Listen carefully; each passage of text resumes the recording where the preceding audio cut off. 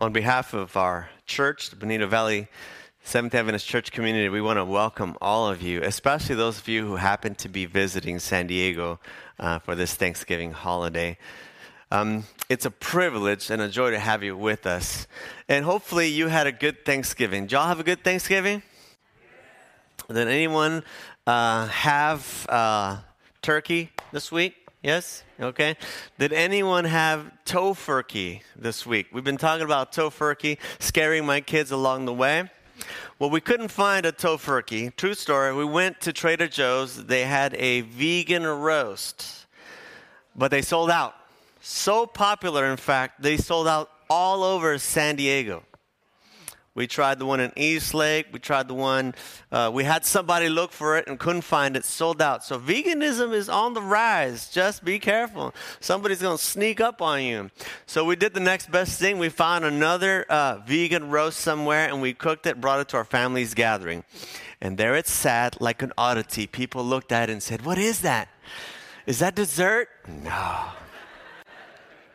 What is that? And it's kind of cool. It's flaky on the outside. It had stuffing on the inside, a vegan roast. We tried it. Our family's been trying to eat a little healthier, and we've been hoping to spread some of that love, certainly for our family, for our kids. And in this week experiment, we took it to our extended family. Some tried it, and they said, "Yeah, I don't know. We put a little gravy on it. Put a little gravy on it. Might make it a little less dry." But it was fun. My wife even made vegan pumpkin pie.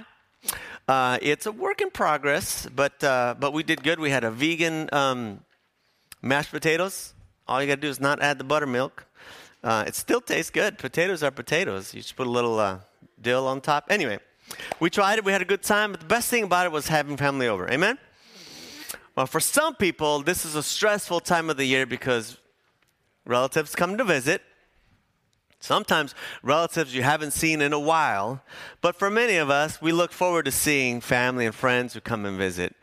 And this particular Thanksgiving, as my wife mentioned, my brother and his wife and their family came to join us. We love having the family full of kids and running around.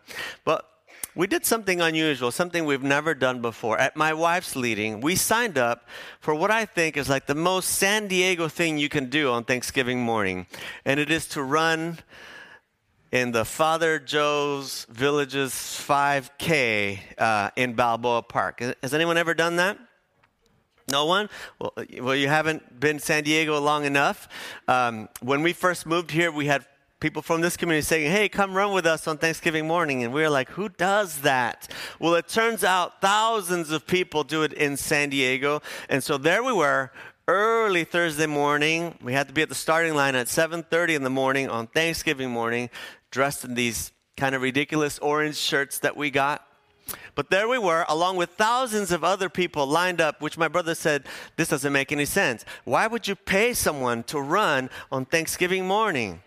But that's what you do. You sign up, you pay your entry fee, they give you a little number, and it doesn't really matter because no one is actually running. We're all just sort of walking. But there we were, our family of 5, plus the 2 dogs. That's an important part of being in San Diego. And if you hadn't figured it out yet, you got to have dogs. There were dogs all over the place. Big ones, little ones, medium-sized ones, people that look like dogs because they were in outfits. It was crazy.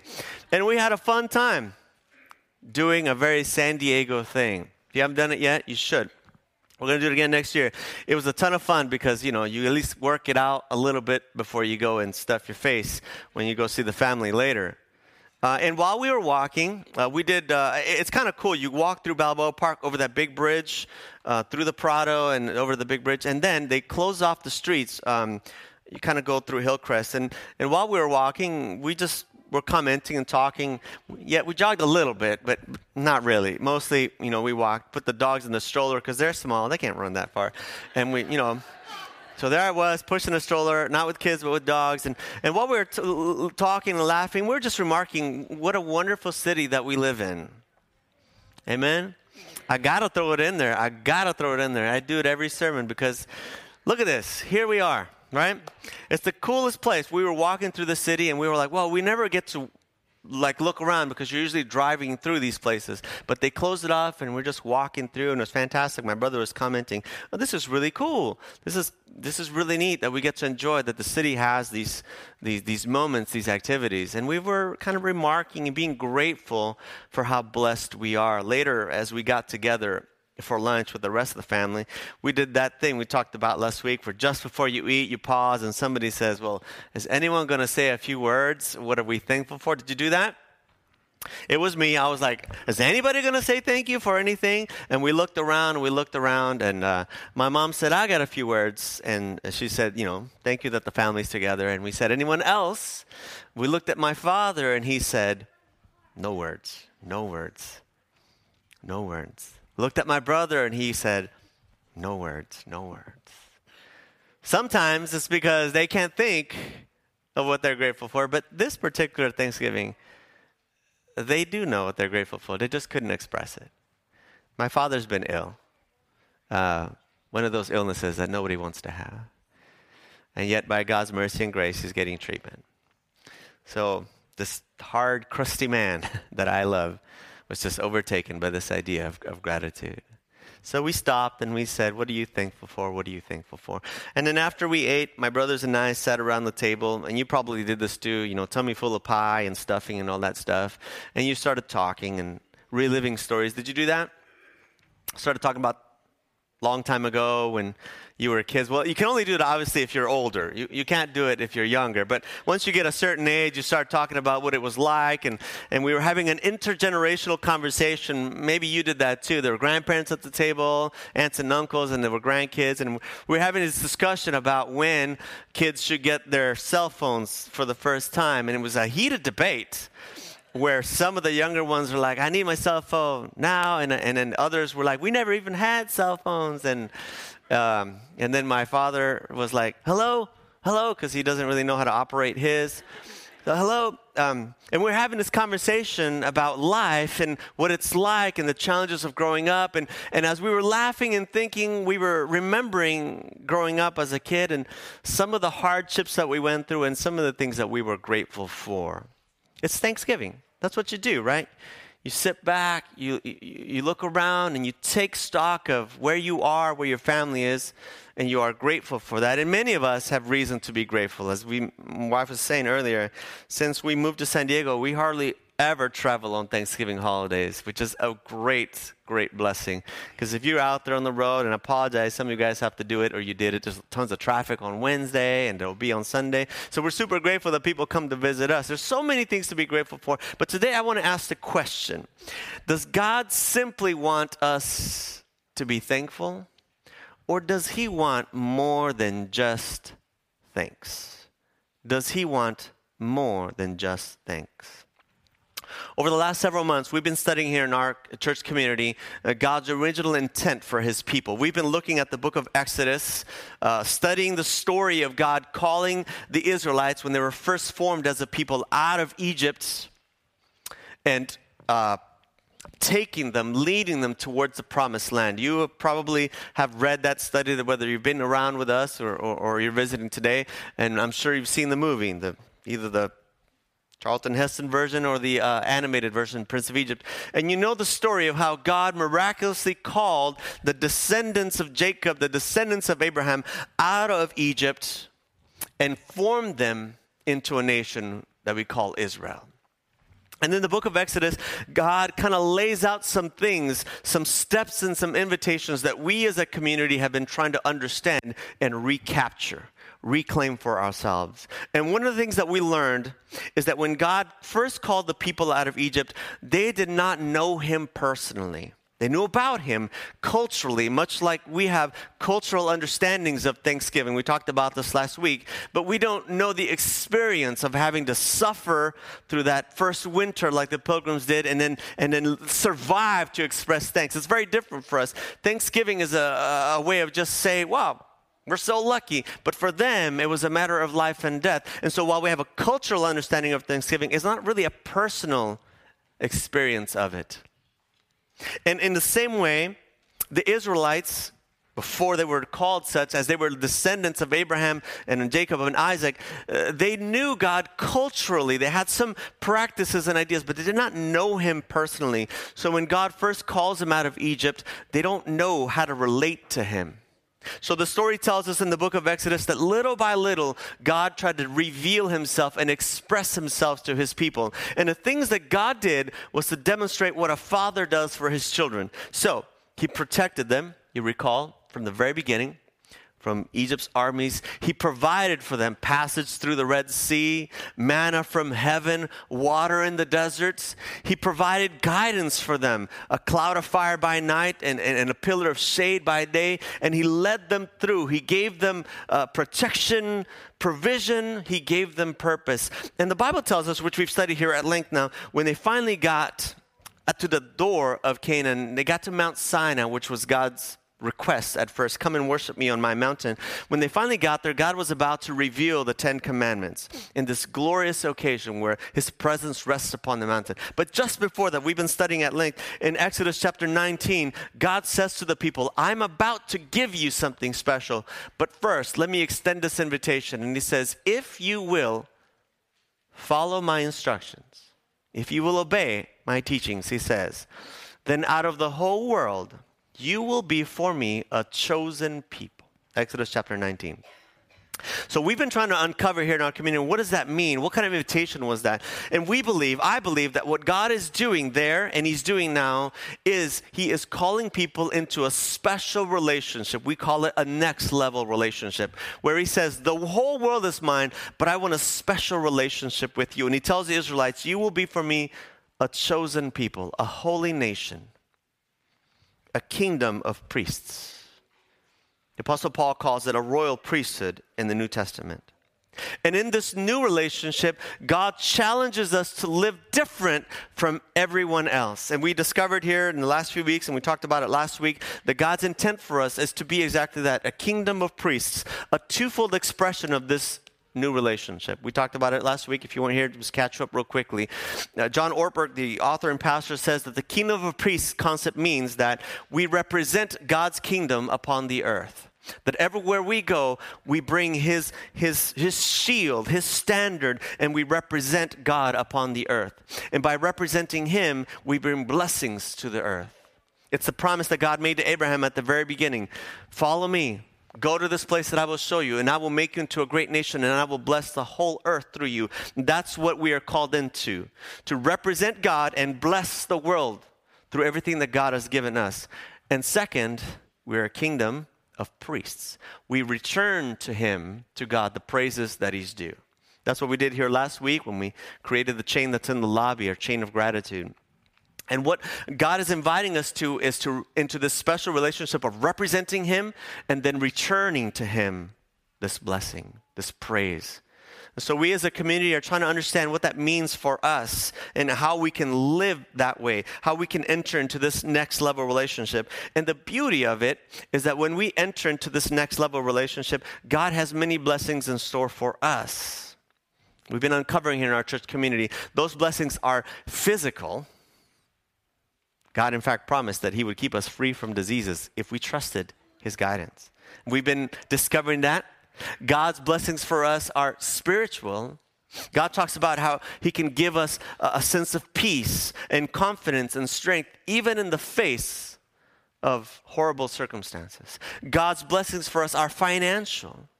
We've been studying here, the last series was about how it all belongs to God and we just manage it. And if we learn to manage it the way he instructs us, then it will be multiplied. Amen? Don't you want that? So God's blessings for us are multiplied as we represent him into the world and as we bring back praises. But the question we have today is, does God simply want us to say thank you? Does God simply want us to express gratitude by saying thank you? Or does he want more than that? Now, don't get me wrong. I do believe that saying thanks goes a long way, right? Those of you guys that worked really hard during Thanksgiving, you prepared this meal and slaved over a hot stove. I'm sure you appreciated when someone said thank you. They didn't just come in and then take off, right? You wanted them to say, wow, this is really good, Mom, or Dad, if you did the cooking, you probably did. You were watching football or something. But if you did, I'm sure you would appreciate greatly if someone said, this is so nice of you. Thank you so much. So yes, gratitude, saying thanks goes a long way. But it isn't natural in us, right? That's why when we're kids, we have to say thank you. And the kids are like, thank you. Say thank you, please, and thank you. It's something that we have to teach. It isn't naturally in us. Our natural instinct is just to gobble it up and then move on to the next thing. But for those of us who want to enter into relationship with God, a special, chosen people kind of relationship, the question I have is, does God simply want a thanks? Is that all he's really after? Does he just want us to say, oh, by the way, thanks, God, and then get back to it? I don't think so. And I'm going to propose to you today that God wants more than just our thanks. He wants something much, much more. Turn your Bibles, please, to the book of Ephesians, chapter 5. We won't stay there very long, but if you would, please, in your smartphones or the Bible that's in the pew right in front of you, so we can read this together. Ephesians, chapter 5. The Apostle Paul is trying to explain to us what this next level relationship is like and what it means for us to be this kingdom of priests and how God is good to us, but our response to his goodness has to be more than just simple thanks. Ephesians chapter 5, verse 1, and here's what it says. You can follow along with me or just listen. Be imitators of God, therefore, as dearly loved children, and live a life of love just as Christ loved us and gave himself up for us as a fragrant offering and sacrifice to God. The Apostle Paul says what God has been trying to do back in Exodus and is trying to do now is to help us understand that we are children of God if we accept him as our Father. That he has loved us like fathers and mothers love their children. That's why God provides protection. That's why God provides leadership. That's why God provides purpose, just like you do for your children in your family. And Apostle Paul says, now that you begin to understand that you are children of God, he says, your response then has to be more than just gratitude. He says, be imitators of God and live a life of love. Now, that sounds great. A life of love. Who doesn't want to live a life of love, right? But what does that actually mean? Look at what he says next. So far, so good. We're like a life of love. Amen to that. But he says this, like Christ. Christ loved us, and then he gave himself up for us as a fragrant offering and a sacrifice to God. See, in God's expression, love equals sacrifice. Love equals sacrifice. In our culture, love does not equal sacrifice. Usually in our culture, love is a precursor to possession. In other words, in our culture, love is a precursor to something that I want or must have, must possess. Love in our culture is not selfless. It's usually very selfish. It is motivated by our desires and our wants. But in God's expression of love, it's the opposite. Love equals sacrifice. So the Apostle Paul challenges us, live a life of love, which means a life of sacrifice. Now that doesn't sound good, let's be honest. It doesn't sound promising, or there's no amens to that one. Because we are raised in a culture that challenges us in this area.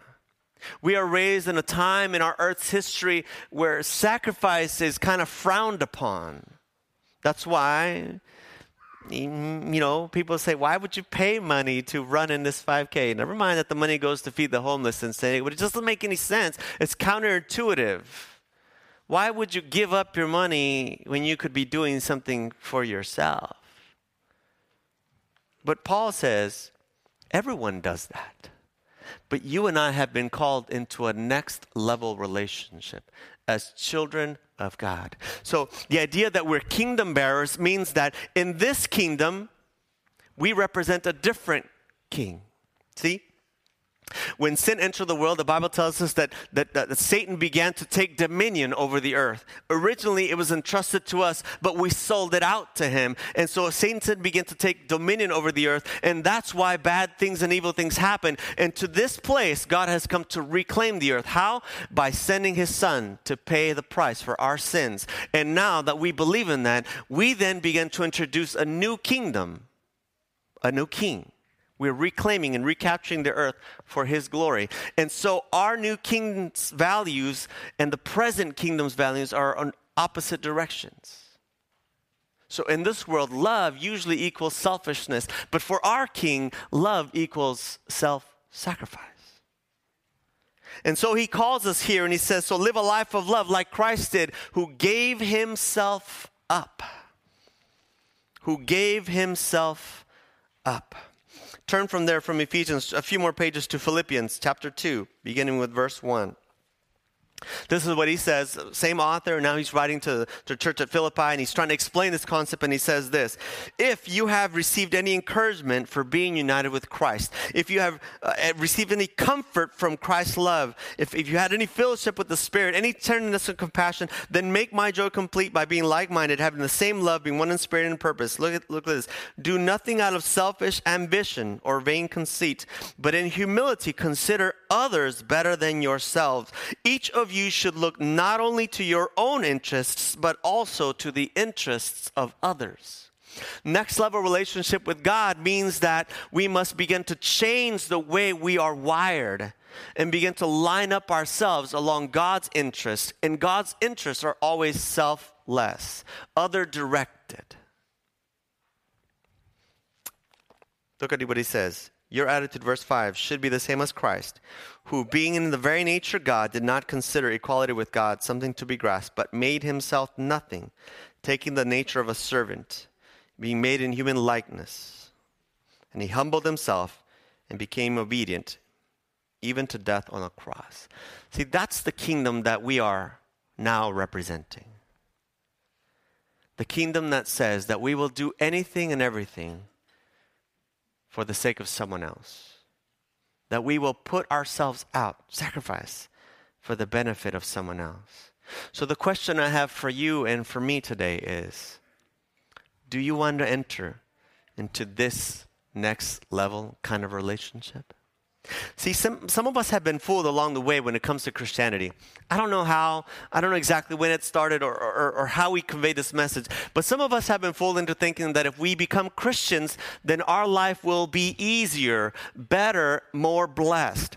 And while that last phrase is true technically, the blessings that we receive are not for ourselves. It's just not the way God works. And so some of us think or have been told somehow, I don't know how, but we have been told that if we start coming to church and start worshiping and praising, then things will get better. And so we become disillusioned when our circumstances don't change. Amen? This is the way it works. People say, man, I've been praying about this thing and it hasn't gotten better, so I'm beginning to doubt God. So we begin to think God not as our king, but more as our servant. More as our, I don't know, Santa Claus? More as our personal goodwill bank account where we think, okay, God, if I do this for you, then you will do this for me. And we've sort of lost sight of what Christianity is. It isn't an invitation to a life that's simply happier, carefree, and full of butterflies. It is an invitation to submit ourselves to a new king. The counterintuitive portion of this, though, is as we submit ourselves to this new king, we will be blessed, but not the way we think. We are blessed because God is good, not because we deserve it. And we are blessed not just so that you and I can be happier and have more, but we are blessed only in order so that we might bless more. We might bless others. So the true invitation here in this next level relationship is to forget about ourselves. Did you hear that? No one said amen, of course, because no one wanted to say it. Each of you should look not only to your interests, but also to the interests of others. of others. And that's like the hardest thing to think about in Thanksgiving. You know why? Because when you were in line for the last piece of pumpkin pie, the last thing you wanted was someone to take that. Right? You had your eye on that big turkey drumstick. There's only two in the bird.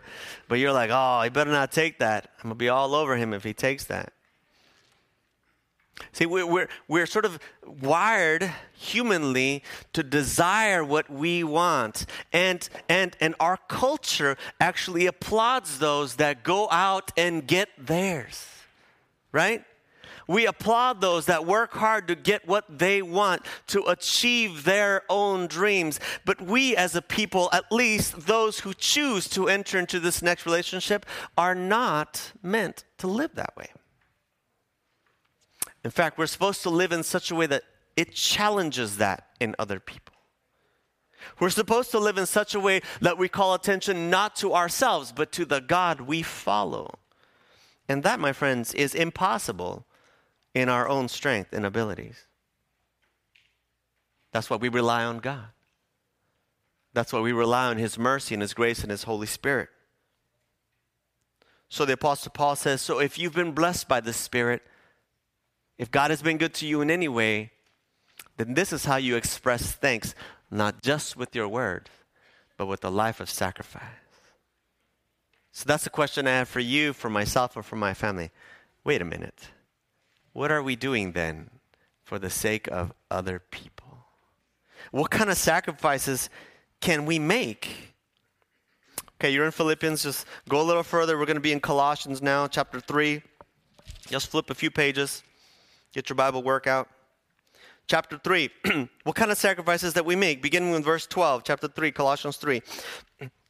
Same author, he says, therefore, as God's chosen people, you see that? You see what he just did? He referred us back to the Old Testament, back to that invitation where God says, if you follow my instructions, you will be my chosen people. So Paul says, so if you want to be chosen people, and by the way, let me just make this clear. This invitation is for anyone, but not everyone will say yes. And you might be in the valley of decision now. I understand that. I also know that some of us are just going to say no. But God's invitation is still there. But it's only for those who say yes. God says, if, through the words of Paul, therefore, as God's chosen people, if you want to be God's chosen people, holy and dearly loved, he says, then clothe yourselves with compassion, kindness, humility, gentleness, and patience. These all sound like great things, but in order for you and I to live them, it means we have to sacrifice the other things that generally dominate how we act. Look at this. Bear with each other and forgive whatever grievances you may have against one another. You know what the funny thing about Thanksgiving is? It brings up old wounds. No, don't say amen to that, but I know it's true. You were sitting at the table and you were remembering and you're like, oh, yeah? I know, I remember. We were talking, my family and I were talking, and we were sort of laughing about the things my dad did to us when we were kids. And it's funny, but not really. Do you know what I mean? You know what I'm talking about. You're like, yeah, I remember when you did this to me. And then right? There's still a little wounding left in us. Some of us were still deeply wounded at the things our parents did to us. And we'll say things like, well, they didn't know any better, but they should have. They should have. Or we might be wounded at the things our cousins, our siblings did to us. And we might even be in this moment in conflict. Isn't it sad but true that some of us can't wait for them to leave? Oh, yes, come on over for Thanksgiving. Oh, we'll have a wonderful family time. Oh, my gosh, when are we going to leave?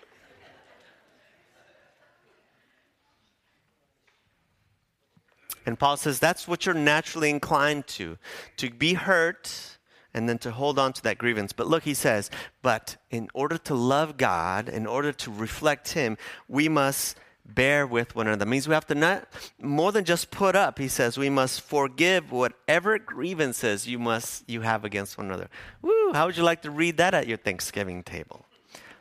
And so now, instead of saying thanks for the things that we are blessed with, wonderful weather, fantastic city, we are going to express forgiveness for one another. Would you like to be at my table when I say that? Let's forgive one another. And then you turn to your brother and you say, I forgive you for these and these things. Would you do that? No, because some of us feel like if I forgive him or her, then they're just going to turn around and do it again. Right? My dad told me that. My dad said, don't give them an inch. They'll take a mile. He says, don't give them an inch. They'll take a mile. He says, if you apologize, they're just going to walk all over you. Watch out. People are always looking out to take advantage of you. But the Apostle Paul says, for those of us that are in a new next level relationship with God, we're not concerned with getting payment for the things done against us. We're not concerned with being found right. We're not concerned we're finally getting what we deserve. What we are concerned with is gentleness, patience, humility, and forgiveness. Look at this. Forgive as the Lord forgave you. Forgive as the Lord forgave you. Earlier this last month, we were meeting with the men's group, and we were talking about marriage. And in that conversation, there's a gentleman, a teacher on the video, who was sharing to us what kind of relationship God has, laid out for us, husbands and wives. And then he says, and you must love your wife and forgive her the same way that God forgave you. And we're like, that's kind of hard, right? Because here's the thing. We talked about it. We said, sometimes, and by the way, women feel this way too. Your husband, your significant other does something, and then they go, I'm sorry, I promise I'll make it up to you. Or I'm sorry, forgive me, And then you look at them and you say, yeah, I've heard this one before. You ever done that? You don't say it out loud because that would be rude. But you're like, sure, whatever. But in your mind, you're like, Ever done that? Don't say it, man, but I see you. You got the look on your face.